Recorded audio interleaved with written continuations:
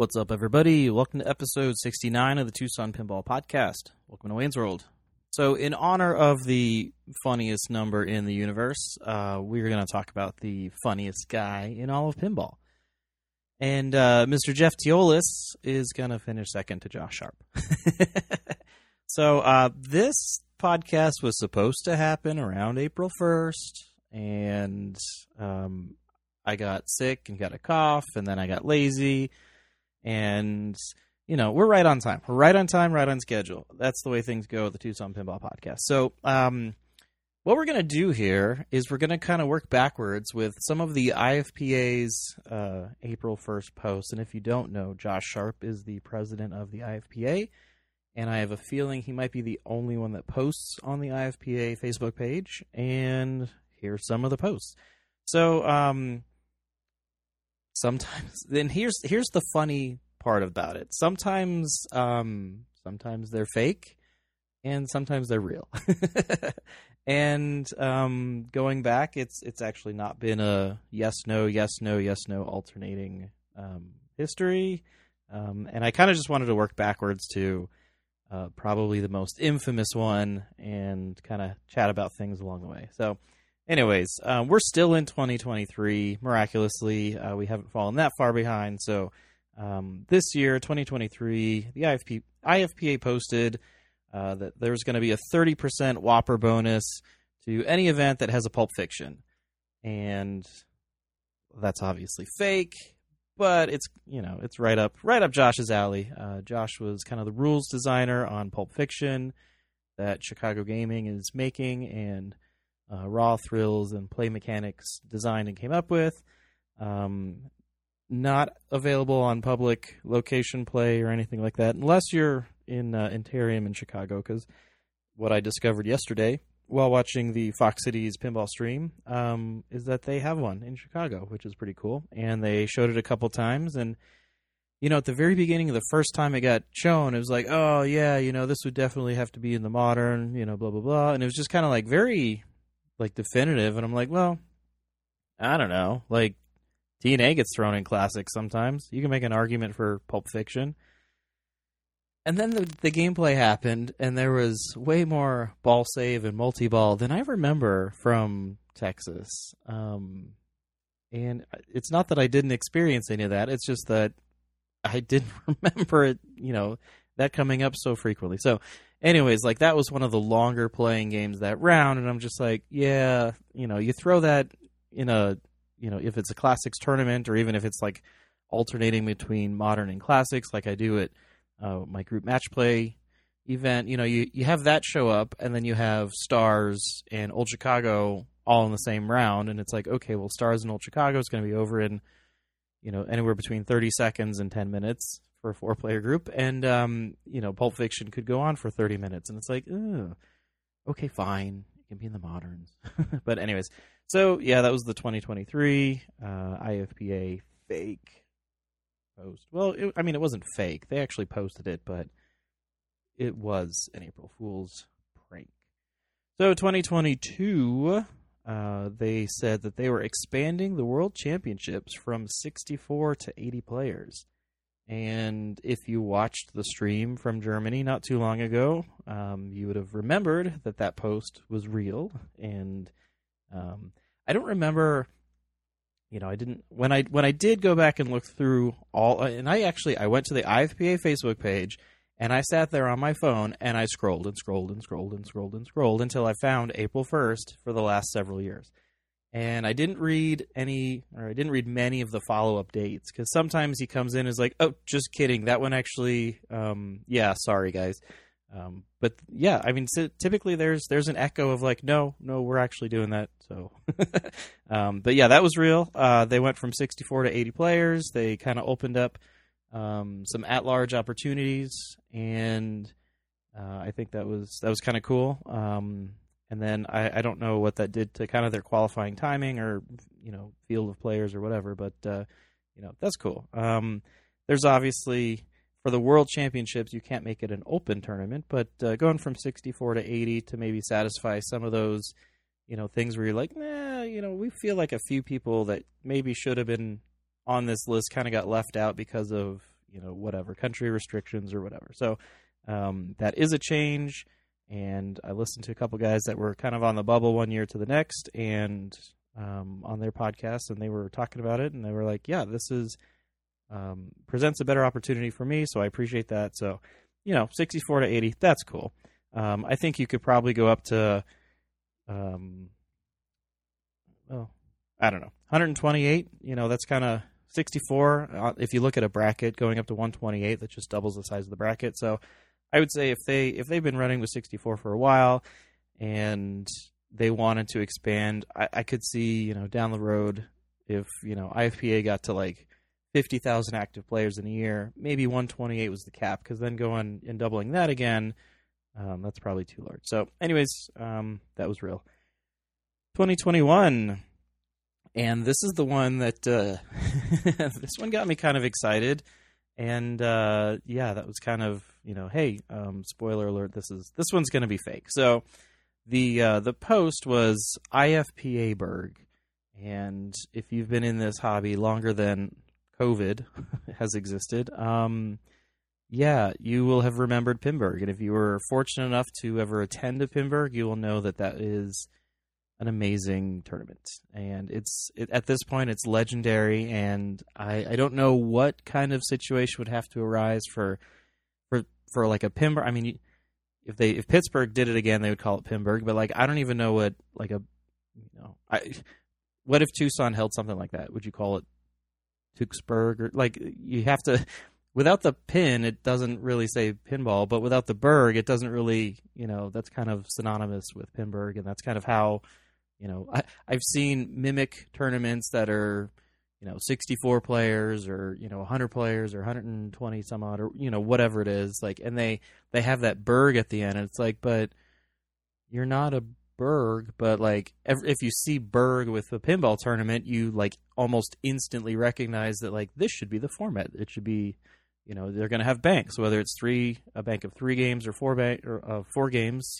Pinburg was 4 games, but I have seen it kind of condensed down to a 3-game bank, but still using kind of that same style. And you have 3 separate days. You have one day of sorting into your divisions, and then the second day is division play, and you're trying to get into the top however many. In Pinburg, the last couple of years, it was 200 per division, and then you want to be in your top 40 within that division at the end of the second day, because the third day was finals, and top 40 made finals. And if you made finals, you got cash, and that was cool. So there was, and it's okay. So let's go through the rest of the post, and then we'll kind of discuss some of because this is the one that like really it got my wheels turning more than anything else.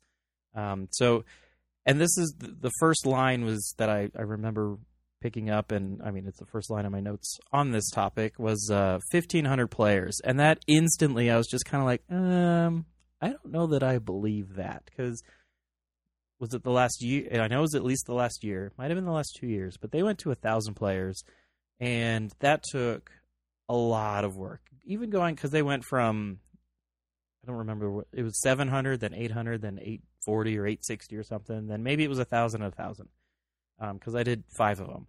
So the very last year, it was 1,000, 5 divisions, A through E, 200 players per division, and I don't even remember how many banks. And then they had more backup games than like we had in Tucson at the time.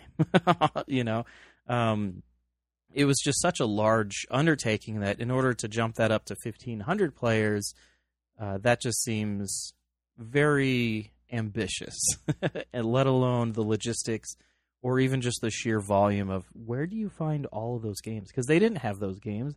Like, was it like 15 or 20 of those games were Keith Elwin's, and they borrowed a couple from several other places, and not every game at Replay Effects belonged to the Replay Foundation. So, but this is where it gets cool, right? So the rest of the post went on to say there would be regional feeders in Banning, California, Starfighters in Mesa, Arizona, District 82 in Wisconsin, Pinball Asylum in Florida, the Sanctum in Connecticut, which that sounds cool. $250 entry, which was more, well, the cost of getting into Replay and into Pinburg, it was about $250.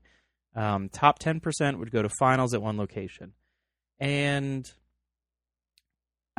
so the top 10%, I think that's kind of, it's kind of a challenge, because if you're watching any of the streams right now, we're several months behind on getting this podcast out, but I'm going to say, if you've been watching any of the streams this weekend, you'll know that Southern Fried Game Room Expo is going on right now, and they have their own tournament. And then Intarium up in Chicago, Andy Bagwell is running a weekend of tournaments, and Fox Cities Pinball, Tom Graff is there streaming the whole thing. And Southern Fried is being streamed as well. I think they're going to have like 3 different women's tournaments and multiple open tournaments by the time this weekend is over. So like they have a pretty large attendance as well. But you look at the name runs between Chicago and Georgia right now, and it's a huge difference of, just kind of like the top, let's just say like the top 250 players in IFPA. Like how many of them are in Chicago compared to how many of them are in Georgia?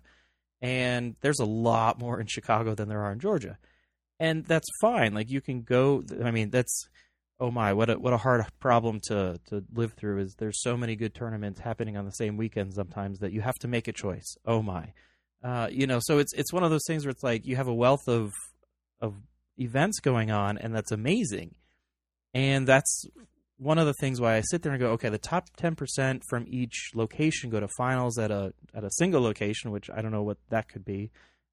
Maybe something slightly more central, but you're crossing off 5 really good locations by having regionals there, but then they can't hold finals, in my opinion. So you'd have to have something kind of central U.S., maybe, let's see, I don't know, Texas, or Chicago's really close to District 82. Like, you can't have it be right next door, I think, but a lot of guys and gals from Chicago go to District 82 because it's a several-hour drive and it's convenient, and there's tons of points available there. So on the surface, I was so excited. I was reading that, and most of the way through, I was totally oblivious to what day it was, and I was just like, oh my God, it's happening. Because we'd only been 1 year removed from Replay Foundation shutting down and selling off all their games. Like, that was literally the end of the hope of Pinburg happening again, was when Replay sold off all their collection. And so to see something like that, and it's like, okay, if it takes a collaborative effort, like, this is really cool. But going back to there's a concentration of talent in certain areas. You've got in the Indisc area, in California, you've got a lot of really good talent. In Chicago, you've got a lot of really good talent. And in these various areas, you have, Phoenix is one of those too. I don't know that they're an up and coming anymore. I think they're there. I don't know how many top 250 players are up in Phoenix at this point, but there's several. So you could make an argument that Phoenix is a hub, which is maybe why they were included on this list of 5 that it's not even real anyway, but I got so worked up over it because I was just like, this is so exciting, because I miss Pinburg more than there's a lot of stuff that's currently going on that I really enjoy as well that happens every year, but like Pinburg is one of those things that it's like I don't know what I would have to how do I phrase this? I don't know what I'd be willing to give up that's currently going on, or like currently is a thing, or whatever. Like, what would I trade to have Pinburg back? And that's like, you break the question down. It's like, I want Pinburg back. Yes. And then it's like, okay, well, deal with the devil. What are you giving up? It's like, what are my choices? Like, I don't want to make that decision. I just want to go to Pinburg. So anyways, that was, I think that in this post, like, I'm not the only one that got excited by this post. I think this one, if anything, like, if there could be a way to, like, fairly distribute where top players could and should go.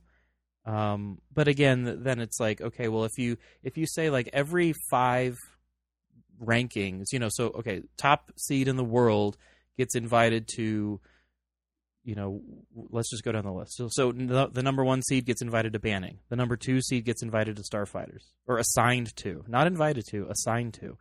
And then number 3 goes to District 82, 4 goes to Pinball Asylum, 5 goes to the Sanctum. Then 6 gets assigned to Banning. And, you just kind of go down the list until you get through, the first 200, 250 players, 300 players, I don't know, whatever. And then it's, whatever you're closest to. It's one of those things where it's like, how do you distribute the players most evenly so that, because only the top 10% are going to go to the finals at a single location. So if you have a huge concentration of players in District 82, and then I walk up to Starfighters and qualify for A, then I'm going to go to Nationals, and I'm going to go, me as a, give or take 1,000 ranked player, I'm going to go to Nationals, and I'm going to have, potentially a lot of top tier players. And it's like, do I belong there? I don't know. I mean, yes, I earned it, but did I really earn it? So if something could be figured out like that, where everything was distributed, and maybe just do it like, if you get on the list, if you like, everybody remembers hitting F5, F5, F5, and doing it on your phone and on your computer, and having your friends do it, and everybody texting, be like, okay, I got tickets, here we're in, and it was a mad scramble. But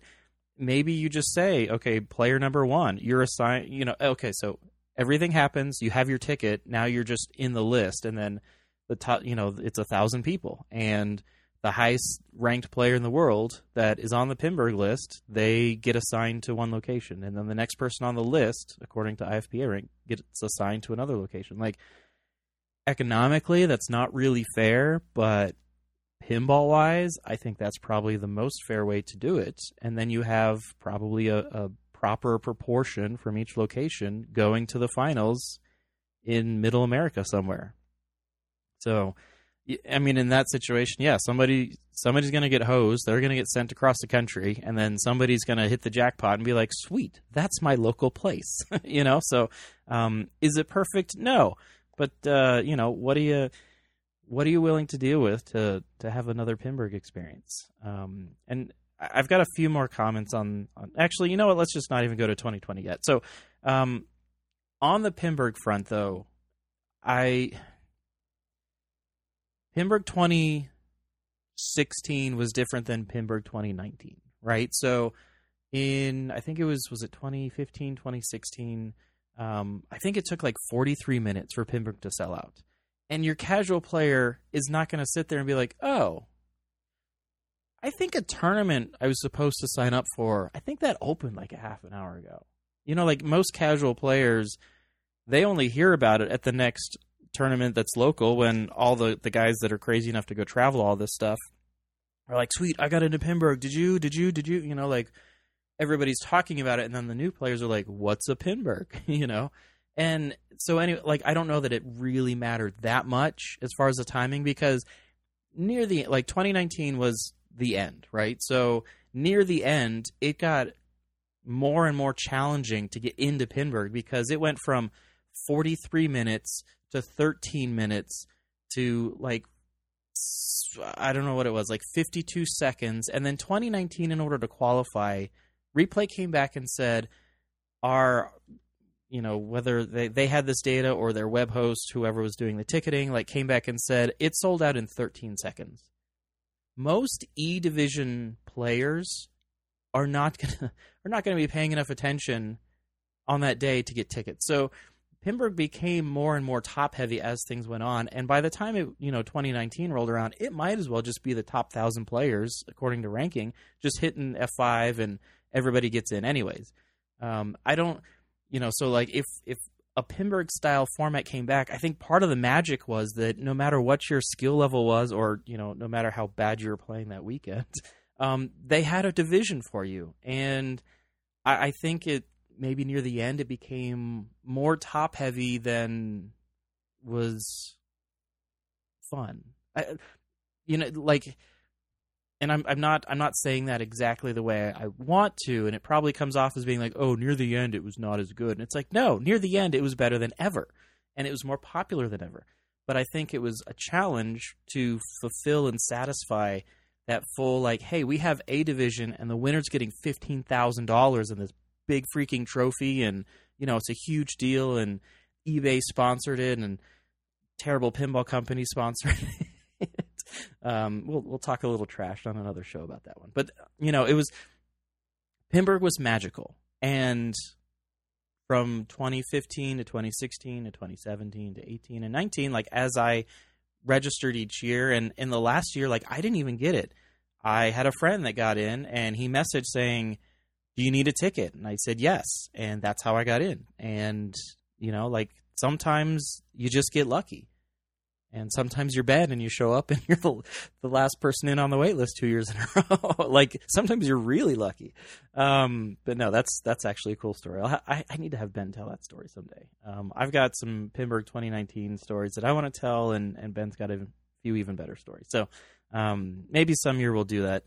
But anyways, Pinburg is awesome, and if there was any way to do like a collective method to recreate that experience, even if it wasn't something that D and E Pinburg division level players, were even aware of or cared to get into or try to get in with all the chaos of the registering and tickets and all that stuff, I think it would still be a ton of fun. And so I am eternally hopeful that someday something will come about, and we can have like a full 1,000-person Pinburg again.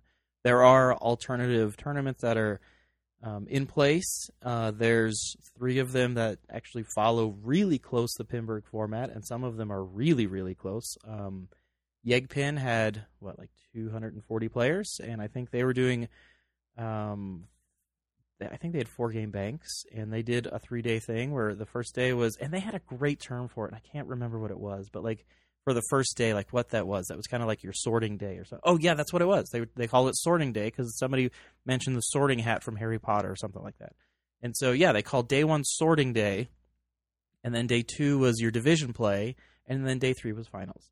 And another tournament that does that is Cactus Jacks, and I think they were doing 3-player banks, and but other than that, it was still 4-player groups, and I think it was 3 days of 3 days of total event time. And then the third one that comes to mind is the Starfighters. And I've missed that the last 2 years, which is unfortunate because it's like the closest opportunity to do that of that format. But you know what? Third time's a charm. I'll get up there one day. But yeah, like so there's smaller tournaments that do that as well. I didn't look at it too in depth. I got sidetracked that day. But Tommy Skinner just ran a pubburg in Lafayette, Indiana, a couple weekends ago. I think it was last weekend. And it was a 64-player Pinburg-style thing. But I don't think it was multiple days. I think it was like a 10 or a 12-hour event start to finish or something like that. But it was meant, or maybe it was rolled into a 2-day thing with finals on the second day. Something like, either way, it was, a smaller format, but using that same kind of format or a smaller player count. But it was using that same format. So Pinburg is still alive in a lot of people's minds and hearts, and there's emulation and recreation, but man, I'd love to have the real thing back, and I'd like to go to Gauchos again. So anyways, back in 2020, the height of all things fun in the world of worldwide pandemics, Josh posted that they were moving the IFPA World Championships from Pinball Asylum in Florida to the IFPA headquarters, a.k.a. Josh's house, and due to travel restrictions, and I think the state of Illinois was kind of grumpy as well about several restriction opportunities and requirements and everything, but basically only Josh was going to be eligible because only Josh was going to be have access to IFPA headquarters, and so only Josh was going to play, and so therefore Josh was going to win. So Josh was the 2020 IFPA World Champion.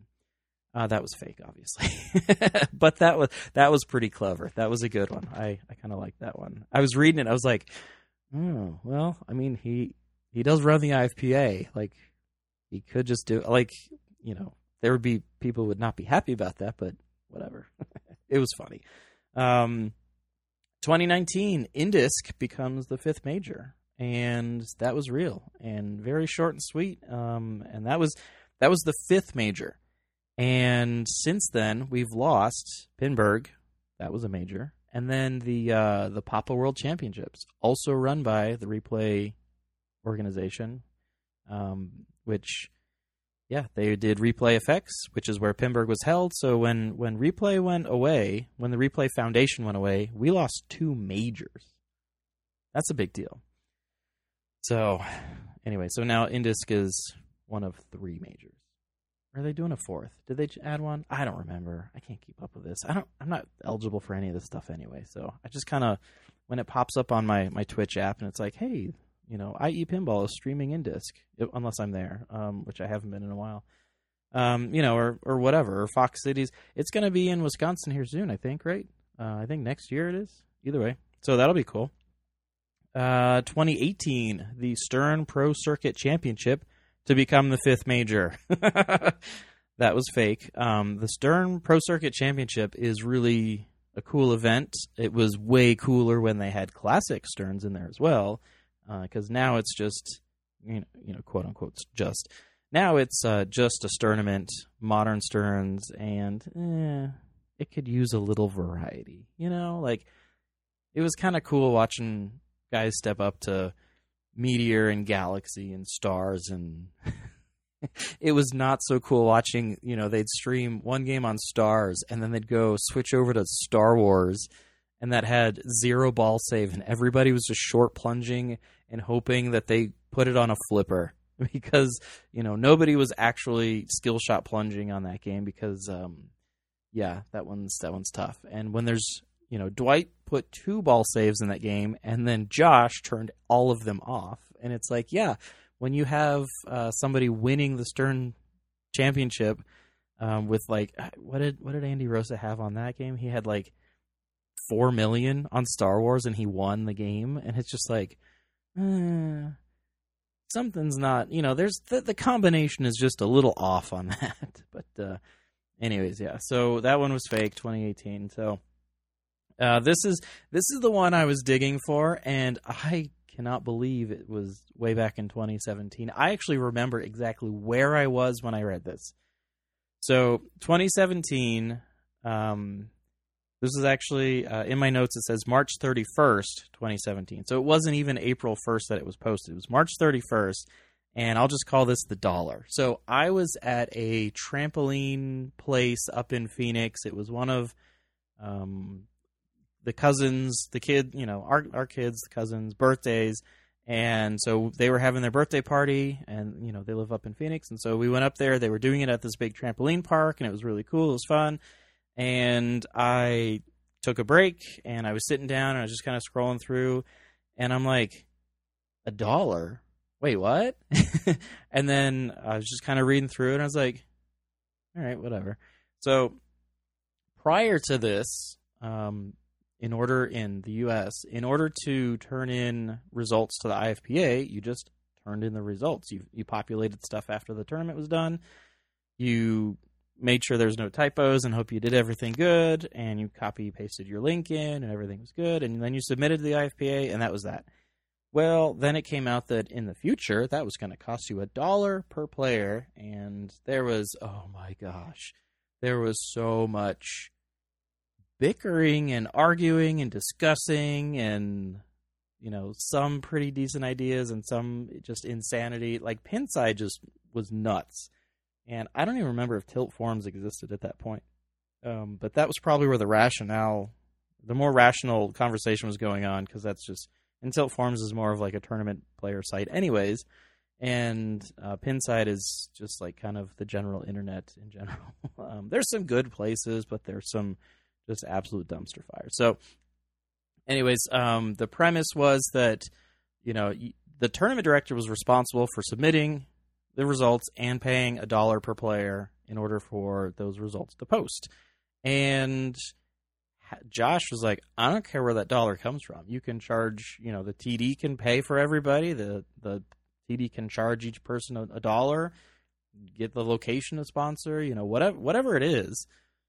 I don't care where the dollar comes from. Here's some ideas, but it's going to be $1. And what that was going towards was 75% of it was going to the state championship prize pool, and 25% would go to the national championship prize pool.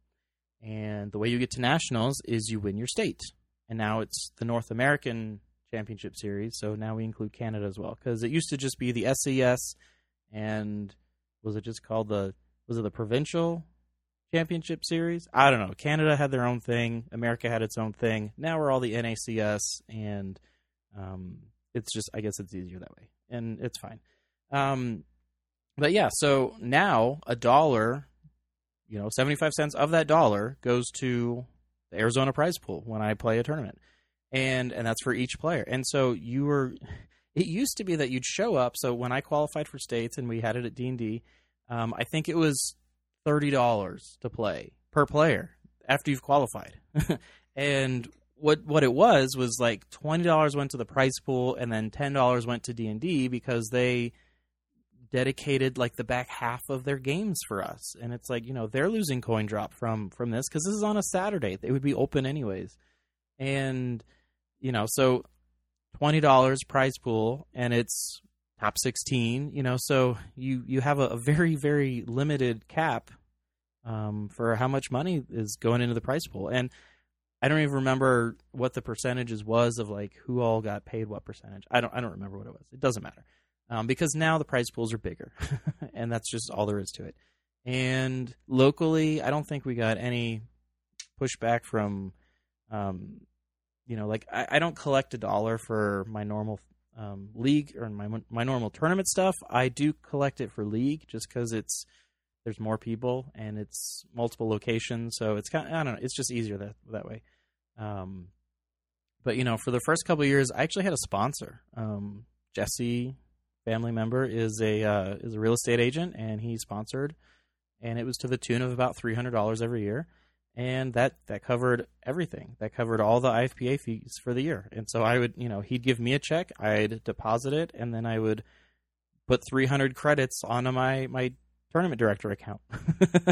So it was pretty straightforward. And I had done some number crunching and looked at the last year or two, and it's like it's very, very, very high 200. So, unless we grow like crazy, which I would pay $300 to see some growth around here. But, so that covered everybody for several years. It was 300, and that was good. And this year I could ask him, but I didn't because I felt guilty because it's like, we advertised his stuff and everything. And it's like, yeah, but we have like 5 or 8 people that show up every time. And, nobody's moving really.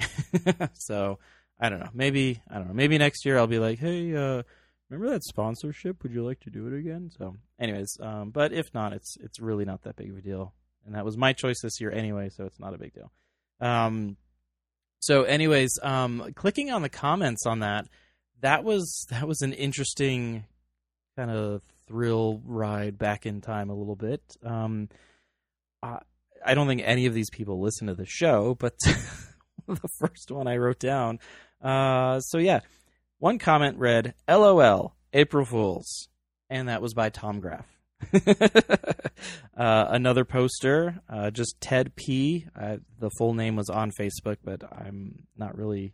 Tom's was kind of a joke, and he might eat a little crow on that one. But this one just said epic fail, LOL, signed Ted P. But yeah, so there was, and then there were some people that were like, okay, whatever, it is what it is, and yeah, so. Turns out, hey, guess what? That's real because we've been paying the dollar ever since, and the prize pools for the state are great. Some states are a lot easier to get into than others, and sometimes some states you just kind of have to travel to different spots. So it's been true in Arizona for the last, if you say 5 years, that's kind of weird because 2.5 years don't count. But it's basically the last 5 years. If you want to get into state, you got to travel to Phoenix a lot, and the way Phoenix is blowing up even more, like it's so impressive. The player counts that they get on some of their monthly stuff, and even their weekly at Electric Bat is over 100 players every week on a Tuesday. That's pretty awesome. So, anyways, some guy, air quotes, some guy in Wisconsin tried to incite an IFPA alternative in the comments, and he was also doing it on Pinside. He called it a money grab, which was kind of interesting, even though, Josh was like, I'm not seeing any money from this. Actually, we're eating the processing fee, which, yay. So, that individual was very, very vocal and used to be a very heavy poster on Pinside and is no longer a heavy poster or even like present. I every now and then you'll do a search for like, hey, how do I fix this? Or, trying to remember a conversation. So you throw it into Google and it's like, oh, there it is, found the thread. And you'll scroll past, you're like, oh, hey, I remember that guy. That's the guy. It doesn't say inactive. It doesn't say banned. It doesn't say like deleted or, whatever, as if he got no longer there. He just stopped showing up to Pinside. And that's probably for the better. But anyways, yeah, the Wisconsin ranking system, that didn't really take off. And now Wisconsin has their own, massive Whopper farm at District 82. So it's kind of, there's some pretty massive irony there. Robert Byers, the last quote, Robert Byers, he just says, awesome. And I think Robert's probably benefited from the dollar. So, and I think Tom probably has benefited from the dollar as well. And, if you're a good player and you can make state, you can do well at state, I mean, there's money. It's not a lot, but it's more than it used to be anyway. So that was kind of cool. So, yeah, and then the April 2nd update from IFPA said, yeah, this is real. And I think, everybody just kind of took April 1st to be like, wait, there's no, like, April 1st post. Like, so was the yesterday one, like, the real one? Like, that's a joke. Haha, funny, save my dollars. But anyway, so so kind of coinciding with some semi-recent timing, Whopper 6.0 is getting released. They kind of teased it. Well, they were teasing it earlier this year when this podcast was a little bit more timely. But that, I think that's been a little bit more cemented as to like how it's going to play out. Because Josh kind of sends out a couple previews, and they've been pretty well vetted by the I think it's like the 5 people that make up the IFPA, plus state reps, country reps, stuff like that. It's pretty well talked about before it's made public anyways. All the different various changes that are going to go on. And on this one, I think everything's going to stick, but originally, so they've got a new balancing system within the top 1,000, and it was going to be different math, and it was going to be based on your efficiency percentage, not just, hey, here's 20 really good events. So they were going to kind of weigh your efficiency percentage and bring that into how the top 1,000 was calculated. Well, that has a really, really lengthy thread on Tilt Forums. There was a lot of conversation on that. And at some point, it got changed from 1,000 to the top 250 will now be weighted with their efficiency percentage, whereas everybody outside the 250 will not. So if you're in the 250, you can't get bumped out of it because of these new rules. You'll just get shuffled around within the 250. And Josh presents plenty of examples of like, hey, all these people, like, they literally don't move. Like, number 1 is still number 1. Number 2 is still number 2. And you have to go this far before anybody actually shifts. And then out of the top 1,000, there's only a handful of people that move more than 50 spots or whatever. And then, but somebody did go through the spreadsheet that was provided and showed some pretty massive swings, like 500, 600, 700 spots in some very, like 3 situations. But there's a list of several people that would move by a couple hundred spots. And I think that was kind of one of those things where it's like, well, okay, maybe we'll tighten it up as to the grouping that is going to get affected. And then there's a whole lot less swirl and, whatever. So 1,000, 250, it doesn't really matter to me. But, some people were like, well, this is going to affect my outlook on how many tournaments I attend, or whether, how many large tournaments I attend, because, some formats suit my playing style or my preference better than others, and so I'm going to go to those, and I'm just not going to go to these other ones that I normally would go to because I feel that they'll hurt me. So, and I think that's kind of a valid conversation to be held. It's not like this is... None of us are professionals at this, spoiler alert, but but still, like if that's your goal, is to be a highly ranked player, and you can do things to, if not help yourself, then to avoid hurting yourself, then I think that's something, to be brought up and discussed anyway. So going to the top 250, that's cool. we'll see how that goes. I think there's some other percentaging stuff that's going to change as far as TGP and certified events, but nothing's coming to mind, so obviously nothing super crazy. But anyway, so Josh has fun on April 1st when he has access. I mean, not when he has access, when he decides to log into the IFPA Facebook account. So if you're scrolling through Facebook and April's just begun, just kind of pay attention to what's going on, because it might be a joke, or it might be, hey, we're going to bring back Pinburg, and then they just break your heart. So anyways, it's all in good fun. I think Teolis probably can write some better jokes, but maybe give Jeff a few chances at April Fools on the IFPA site. So either way, hopefully the next one won't take 6 months to do as far as podcasts go. So if it is 6 months from now, then hey, sorry, but whatever. We'll catch you next time. Party on. Party on, Wayne! Party on, Garth! It's Wayne's World! Wayne's World! Party time! Excellent! And we're clear.